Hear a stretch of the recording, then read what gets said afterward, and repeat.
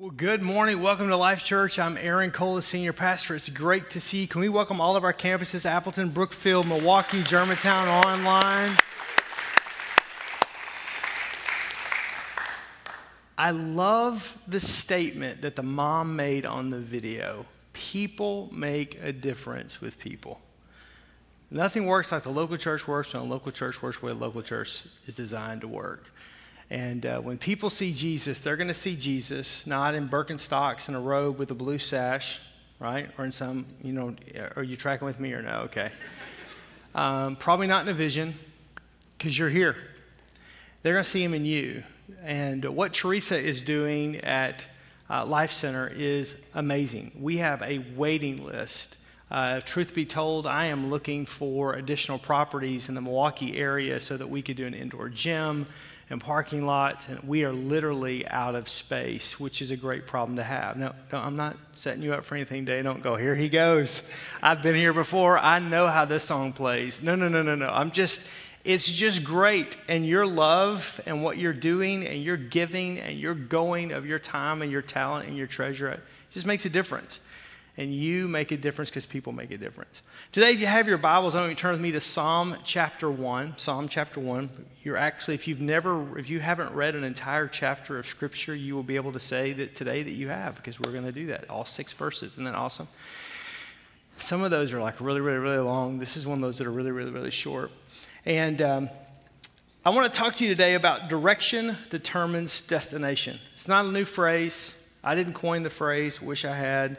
But it's so true, and this passage talks about this. So today, if you are frustrated with your Christian walk, I'm glad you came today. I think that God's word is going to motivate you and inspire you and give you fuel for the journey. If today you are on that Christian walk and things are good, I think today will just be more keep it up, way to go, attaboy, attagirl, it'll just be more encouragement to you. If you're in a season right now where you're kind of going, I don't know which way to go, I don't really know what I should be or how I should be or what way is up, it's a great message, because I think today I'm going to give you 5 questions to ask yourself. Not for me to answer, for you to answer, just 5 questions from God's word that I think will be, okay, wow. And I think the other thing, too, is maybe you're at a place where you're far away from God. Maybe you're in a rebellious season where somebody made you come to church today and you don't want to be here and been there, done that. Today, I think it's just 5 questions. Ask yourself these 5 questions. It's your life. It's your story. But the truth is that direction, not intention. I used to have an art teacher that every time I would turn in these assignments, and we'd have these in high school, I would do all types of freehand graphic art, and I loved watercolor and colored pencil. Meeting those 2 mediums together were some of my favorite, and we'd have to get this ready for these state competitions and stuff, and I always would procrastinate my work, and I would always come in with these answers, and it probably is no surprise to you that I could kind of talk my way in and out of just about anything. And she would always say to me, Aaron, the road to hell is paved with good intentions. I was like, that's a little heavy for an art project. Don't you think so? But okay. But the truth is, many times, it's not our intentions that are the problem. It's our direction. I want to get where I want to go. I really do want to be here. I really do want to live this life. I really do want to serve God. I really do want to raise a godly family. I really do want to marry a godly person. I really do want to love Jesus. I really do want to do the right thing. I really do want to serve. And it's not an issue with intention. It's my direction. Because the direction, not the intention of my life, will always determine the destination. Wherever I am today, it's a composite of the directional pattern, the trajectory of my life. 1983, Korean Air Flight 007 departed from Anchorage, Alaska. It was headed for a direct flight to Seoul, Korea.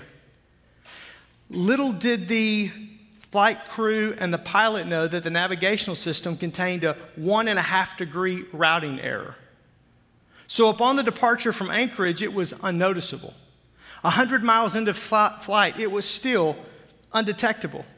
But once out over the Pacific, the error was now picked up by Soviet radar. And the Soviets dispatched a jet, thinking it was a hostile enemy aircraft. And the 747 was shot down, and all 269 passengers and crew perished for a 1.5 degree routing error. Small error at the point of departure resulted in a tragic trajectory that ultimately ended in a destructive finish. Psalm chapter 1 gives us two paths, two directions, resulting in two totally different endings. And we kind of unpack this 5 questions, this checklist right from this. So if you have your Bible, I want you to take it, and Psalm chapter 1, verse number 1 says this: "Blessed is a man who walks not in the counsel of the wicked, nor stands in the way of sinners, nor sits in the seat of the scoffers. But his delight is in the law of the Lord, and on his law he meditates day and night. For he will be like a tree planted by streams of water that yields its fruit in season, and its leaf does not wither, and all that he does prospers. The wicked are not so, but they are like chaff that the wind drives away. Therefore the wicked will not stand in judgment, nor sinners in the congregation of the righteous. For the Lord knows the way of the righteous, but the way of the wicked will perish." 5 questions, a checklist, if you would, for measuring our direction, because our direction ultimately determines our destination. First question, if you're taking notes, you write it down. Do I walk in the counsel of the wicked? Do I walk in the counsel of the wicked? Whenever my feelings or my emotions, the advice of friends urge me to do what is inconsistent with God's word, I'm presented with the quote-unquote counsel of the wicked. The counsel of the wicked, it's simply choosing to live outside of God's stated will as expressed in the Bible and the inner prompting of the Holy Spirit. The operative word in that question is not wicked, it's walk. The word walk denotes that I'm following along, I'm going along with. I'm not completely committed, but I am complicit in my choice and in my action. I'm just going to try something for a while. I'm just going to check this path out. I'm just going to kind of go and hang out here for a while. I'm just going to do this. I'm just going to be around these people. They're not really going to affect me. I just kind of want to see what they're about. I just, maybe this walk of righteousness, maybe this way I've been raised in church, maybe what Aaron is saying, maybe the Bible really isn't all that. Maybe there's more to it. Maybe I've checked my brains at the door. I'm not committing necessarily, but I'm going to try this out. I'm going to go to this party. I'm going to go to this event. I'm going to try to do this. What does it hurt that I watch this or that I'm here or that I'm there? Whatever that may mean, my feelings, my emotion, the advice of friends urge me to do what's inconsistent with God's word. Let me say this. Even in today's day and age, there's an ideology that's going around the church in America, and it's not new. Matter of fact, I'm probably going to do a complete sermon message or series on this, because if you read the book of Jude, which is written within 30 years after the death, burial, and resurrection of Jesus, Jude is warning us of the exact same issues. It's called deconstructive theology. Deconstructive theology basically says, let's just take the Bible and let's take the entire Old Testament. It's just a historical document. Now, I encountered a professor in my graduate studies that, he and I, we had a really great conversation. You would have enjoyed it. It would have been one of those, like, get a Diet Coke and a bag of Funyuns or a box of popcorn and just watch it. Because it was like when he said the Old Testament is just a historical document, it has no relevance or pertinent to your life today. I was like, what? Like, rewind the tape. You know what I'm talking about? Remember the mixtapes in back in the day? What did you just say? Well, yes, it's just historical document. No. It's the basis. Jesus says, so the law, which would have been the law that God gave Moses, the Levitical law, we read it in the Old Testament. Jesus said he didn't come to do away with, but to fulfill it. Now, that doesn't mean I have to, Thank God that Jesus came because I can have barbecue. You know what I'm talking about? Anybody? Mission barbecue today for lunch? I'm just telling you. God bless America. They say they pledge allegiance every day at noon, and then you get to dig into some great pork with whatever kind of dressing you want on it. Hallelujah. I'm all about the Memphis Belle, but let's just keep talking. My point is that Jesus we're not living under all the restraints because he fulfilled the law, but it's still there. They want to lob that off. Then everything that Paul writes about. You know why they don't want to deal with Paul? Because Paul gets all up in your kitchen. Look at Corinthians. Those people were Pentecostal people. They were crazy people. They were lifting their hands, but they were living like sin during the week and having all kinds of crazy sexual orgies. I'm not coming up with this. Some of you are like, that's in the Bible? Read it. I'm just telling you, you might want to wait till you give your kids a Bible at first grade. I'm just saying, it's all in there. So this is all happening. They go, let's just cut Paul completely out. Tell you what, let's just go back to just what Jesus said. Now, is that wrong? No, except for John says that everything Jesus said and did while he was on the planet, the world does not contain enough space to contain the books. So what that means is you and I are getting a very concentrated essence of what he said. So now it just goes down to this, let's just do this. Which becomes convenient because there are certain things, well, Jesus didn't say or he did say or I can interpret this or that and blah, blah, blah, blah, blah, blah, blah. I'm just going to tell you, I know this is old school, but as I believe, there's no school like the old school, amen? I believe it from Genesis chapter 1, verse 1, where God created the heavens and the earth, all the way to the maps. In the very back, you got the maps, you know what I'm talking about? The maps at the back, I believe it all. And I'm okay with a God who does some things that are supernatural. I'm kind of pretty cool with that. So you kind of go, well, how do you explain Jonah and the whale? I can't. Did I tell you I'm from Arkansas? I'm glad to have a full set of teeth and a pair of shoes. Right? I mean, I've got an earned doctorate. I get that. I'm educated. I'm not stupid. I don't believe I should check my brains out the door, but I just believe that if God wanted to speak the world into existence in 7 days, just as the Bible says, he can. If he can do the virgin birth, he can do anything. You know what I'm talking about? Like, this is not rocket science to him. It is to me.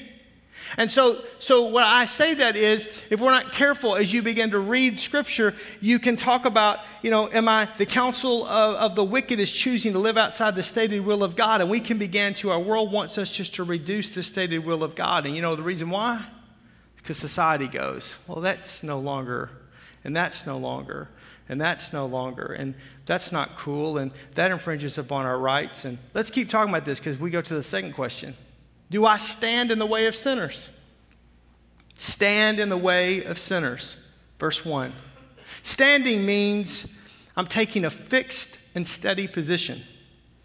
Now, I used to read this and think, standing in the way of sinners, you're kind of ridiculing sinners. You're kind of making it hard for sinners to come to faith. Maybe you're being Sadduceical or Pharisaical. You're kind of being religious, and it's not what it means at all. It means I progress past walking with the wicked. Now I'm beginning to take on their point of view. Now I can be counted to stand up for my wrong choices and justify my sinful behavior and theirs. I'm now committed to the way of the sinner's path. I've gone from, I'm going to check something out, I'm going to try something out, I'm just going to show up at the party, I'm just going to go along for a little bit, I'm just curious, however you want to frame it, and I'm walking with, I'm hanging around with, to now I'm standing with, standing up for, speaking up for. See the progression? Again, this isn't my answer. The question for you to ask yourself is, do I stand in the way of sinners? Where the world's going, is that where I stand? On the issues, is that where I stand? Oh, it's really good, Tammy. You and I we're together on this one. Amen. I'm going to say something, and I hope I don't offend you, and I don't mean to offend you, but I've wrestled with this as a pastor, especially in the last 2 years. When I grew up in the 80s, I watched the church really get involved in politics. Somebody just said, Margaret, he just said politics, and everybody just paid attention. And when that happened, it really backfired, especially on the evangelical church, especially the white evangelical church. For some, there's many reasons historically, but the black church in America and politics have always been connected and together. Quite frankly, the white church at the turn of the 1900s, politics, white, black, whatever, it didn't matter, was all connected. That's a whole nother conversation. But we progressed to this point, and so what happened is if an issue in the 90s became political, you stayed away from it. And I'm cool with that. Because quite frankly, I don't think I or anybody else should tell you how to vote or what to do. I think you're smart people. I'm not a king. I don't have a kingdom. I don't have people, right? Somebody's, well, are your people doing this? I don't have people. I have 2 daughters that don't listen to me. Like, I don't have people. I don't know what you're talking about, okay? Old King Cole, that does not exist in my world. So you kind of try to stay out of it because, again, I know that there are people at Life Church that are Democrats. Great. There are people at Life Church that are Republicans. Great. There are people that are independents. Great. It doesn't. But so you figure that out. And I do believe, if you remember back at our revival last fall, we had Sammy Rodriguez. And Sammy talks about, he wrote a book on this, about the agenda of the Lamb, where we should not live under the agenda of the donkey, the Democrats, or the agenda of the elephant, the Republicans. We should live under the agenda of the Lamb. That's the highest calling that we have. And I believe that. I really do. I believe that. And I believe when you live that way, according to Scripture, you'll obey the laws of the land. You'll pray for you'll pray for the authorities and for people and for all of that are in government over you, regardless if you agree with them or you disagree with them. Matter of fact, if you disagree with them, it's probably you need to pray for them even the more. Amen? We should do that. At the same time, what happens is that in an attempt to try to not get political, especially the evangelical church in America, we became silent when there became moral issues. Because moral issues became politicized, therefore I can't speak to this because one party or the other has an opinion. I'm wrestling with that. I'm dealing with that. And you got to remember, I grew up in a Blue Dog Democratic household. Like, I used to cut the lawn for the local UAW every week. Like, I mean, my dad was an arbitrator for the union. Like, I get this. And so I'm like, okay, let's walk this, and we're good. And about the most heart palpitations you'd have would be about the time of an election season, especially a presidential election season, because you want to be careful what you said, but you also wanted to inform people. Say, look, you need to go back to what does God's word say, and this is how we walk this out. And ultimately, if you really believe that God's in control, the Bible says that the hearts of the king he holds in his hand, and he turns them wherever he wants. And I know some of you don't believe that because you just kind of disconnect it, but I just believe God's still in control of the whole enchilada. Again, Genesis to the maps, that's how I believe it. So anyhow, but we've gotten to a day and age where everything gets politicized, even morality. And so now I'm put into a position to where, am I going to speak up or am I going to keep my mouth shut? Am I going to stand up for what I think is right and what I think God's word says very clearly, not my interpretation, very clearly, or am I going to be quiet? And so I have come to a fast realization that I did not ask to be in the ministry. Quite frankly, I wanted to be you. Especially right now. I wanted to be you. I wanted to be a good businessman. I wanted to love the Lord, love my wife, raise my family, support the work of the church, do what I could do, support the pastor and pray for the pastor, but I was going to go make a lot of money and just bless a lot of people. That was my plan, but that was not God's plan. Okay. But as I watch and I see agendas that are beyond politics, these are not agendas of the Democrats or the Republicans or independents. These are agendas from the very pit of hell. And they began to emerge. And at some point, I can't be silent anymore. If I can really be honest, I'm like just a couple of steps away from trying to follow Billy Graham, and I'm going to get myself a 3-piece polyester suit and a tent, and we're going to start doing crusades. Not really, so don't go like, oh, he has lost his. No. I like air conditioning.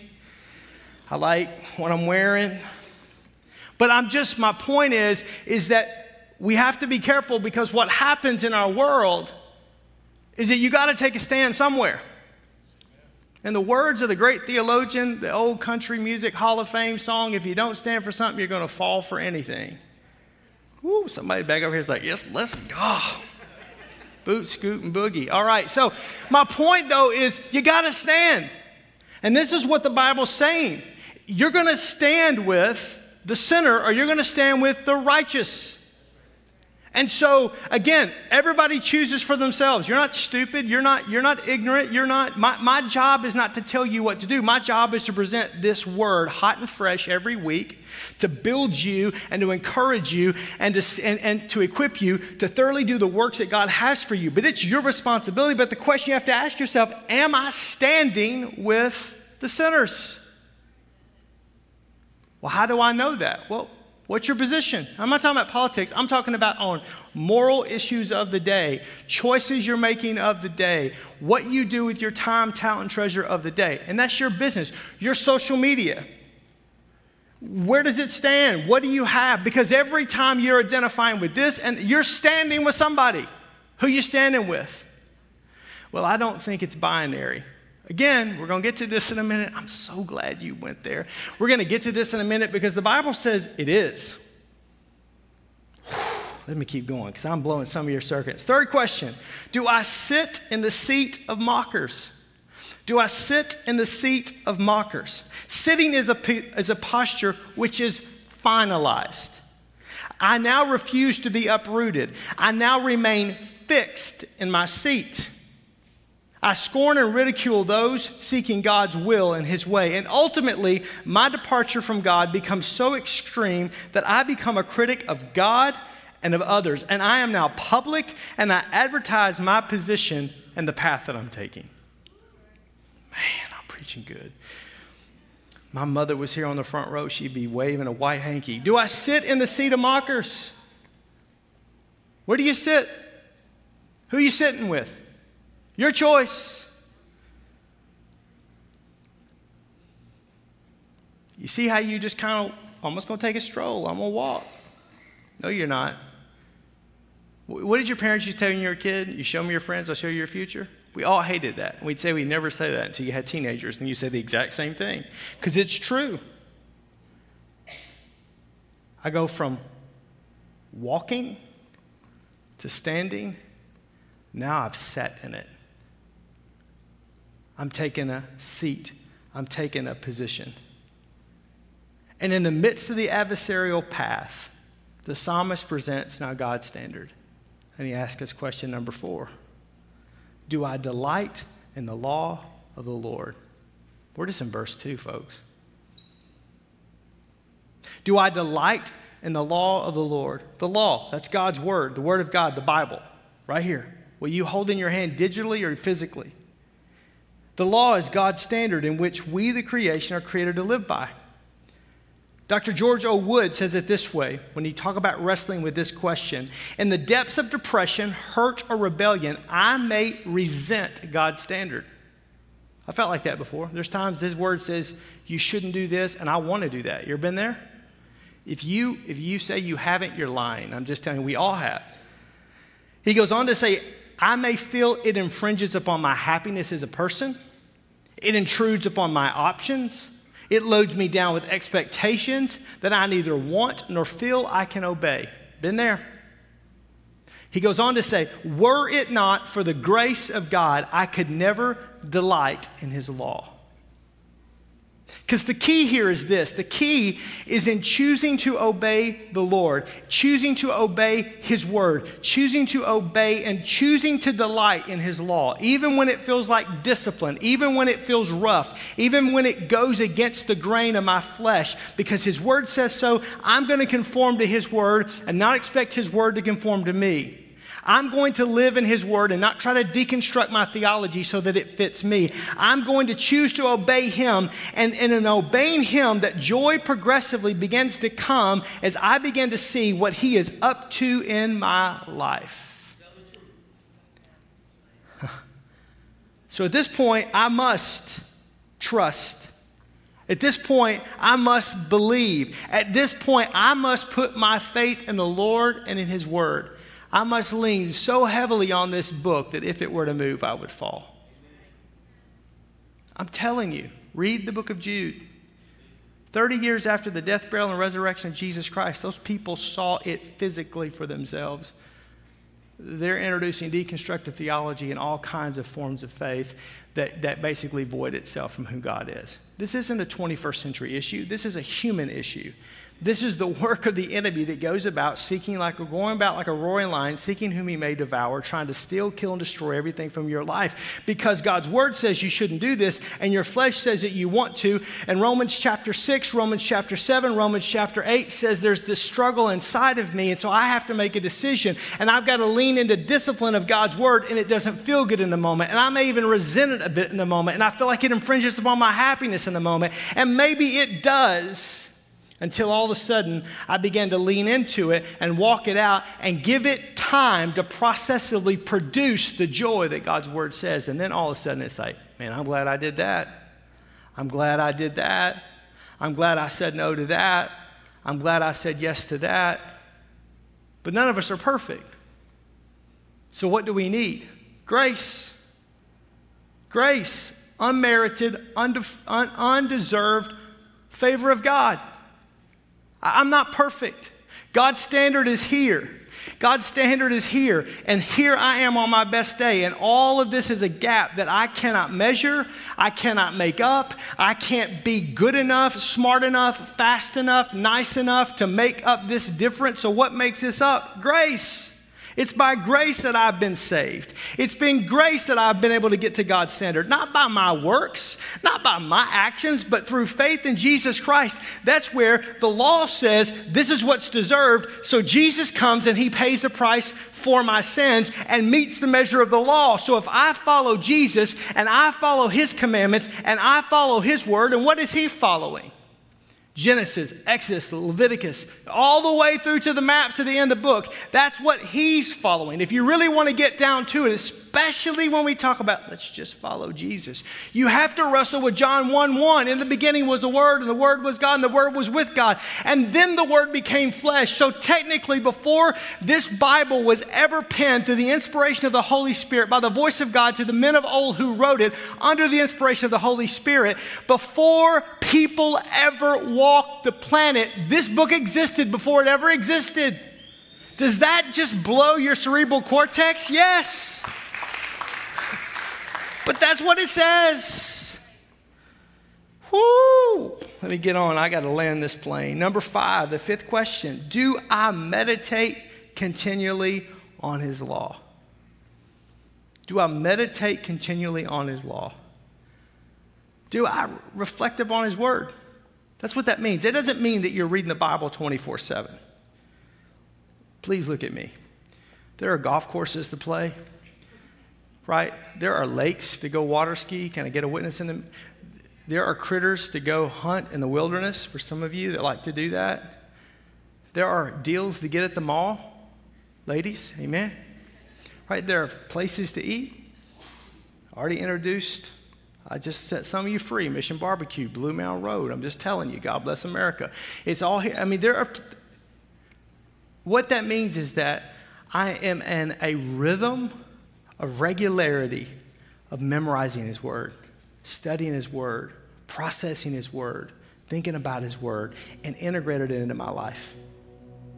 Thereby, I began to find stability. I began to find healing and restoration. See, the answer to these 5 questions will determine your destination. I didn't write it, he writes it. If you look back again at the first few verses, if I forsake the postures of walking and standing and sitting with the wicked, and I embrace the waiting on the Lord and delighting in and meditating on his word, then my life becomes like verse 3, like a tree planted by streams of water that yields its fruit in its season, and its leaf does not wither, which means it never dies. And all that I do prospers. That's the life I want. How do I get that? by forsaking the postures of walking and standing and sitting with the wicked, by embracing waiting upon the Lord and delighting in and meditating on his word. And if I reject that, by choice, by action, by whatever, then I become what the Bible says, the wicked, who in the end, according to Scripture, the wicked are lightweight persons of really no real substance or depth of character because they're rootless, they're weightless, they're useless. That's harsh. I didn't write it. Look at verse 4 and 5. For the wicked are not so, but they are like chaff that the wind drives away. Therefore, the wicked will not stand in the judgment, nor the sinners in the congregation of the righteous. So ultimately, there's two ways, there's two paths, there's two directions. Bi, meaning two, binary. There's not three, there's not four, there's not five, there's two. But I'm wrestling with the third option. I'm wrestling with the fourth. I get it. There's an enemy of your soul that goes around. There's your own flesh that wants to push itself against God's word, and that's your question. Psalm chapter 1, verse 6 says, for the Lord knows the way of the righteous, but the way of the wicked will perish. There's only two ways. So today, your direction, not your intention, will determine your destination in life. Where are you headed? Which path are you walking down? When you answer those questions, which one are you, I'm not asking about perfection, but which one of those are you striving towards? Are you walking with, standing with, sitting with at any point with the wicked? Or do you find your delight in the Lord? And in Him, you meditate, you process, you think day and night. You lean so heavily on God's word that if it were to move, you'd fall. I want to pray for you today. Every head bowed and every eye closed, if you would. If you're here today and you're far away from God, I don't want to embarrass you. I don't want to call you out, but I do want to give you an opportunity. If you're on that way of the wicked and you want to get on the way of the righteous, Paul says in Romans 10, 9, and 10 that if I confess with my mouth and I believe in my heart that Jesus is Lord, I will be saved.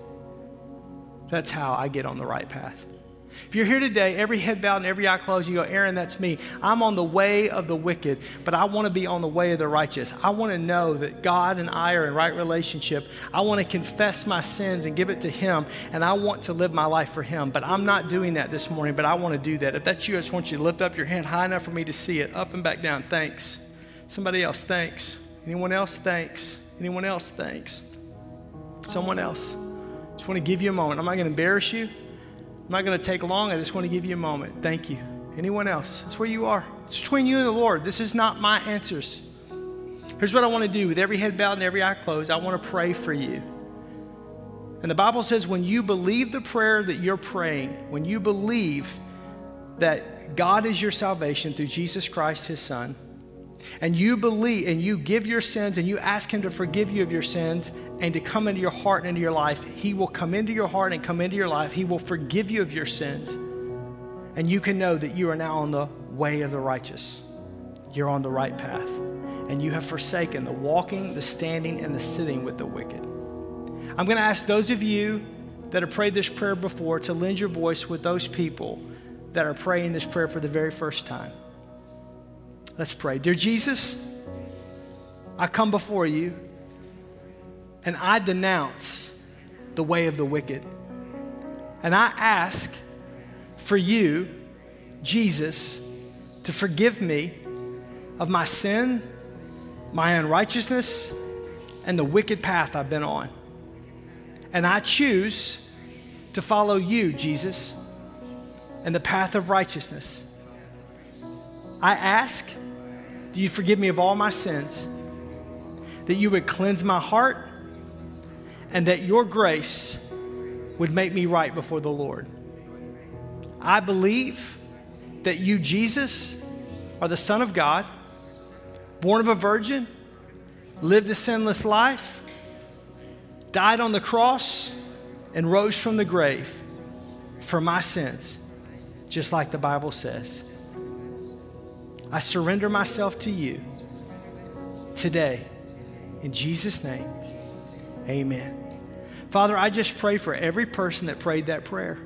I pray that the joy of the Lord would just flood their heart. That's what your word says will happen. That the peace of God that passes understanding would rule and umpire them. And that the sin that's lifted and the grace that fills their heart now, God, would just bring joy overflowing. I pray, God, you put a hedge of protection around them. I pray, Lord, as they walk this out and they journey this out in these upcoming days and weeks, that that relationship with you, that way of righteousness would be so joy-filled, that you would confirm your salvation. It's not mine, it's yours, Lord, over and over and over again in ways, God, that cannot be denied. I thank you for this today in Jesus' name. Amen. Can we give God praise for people that made the decision to follow? Amen.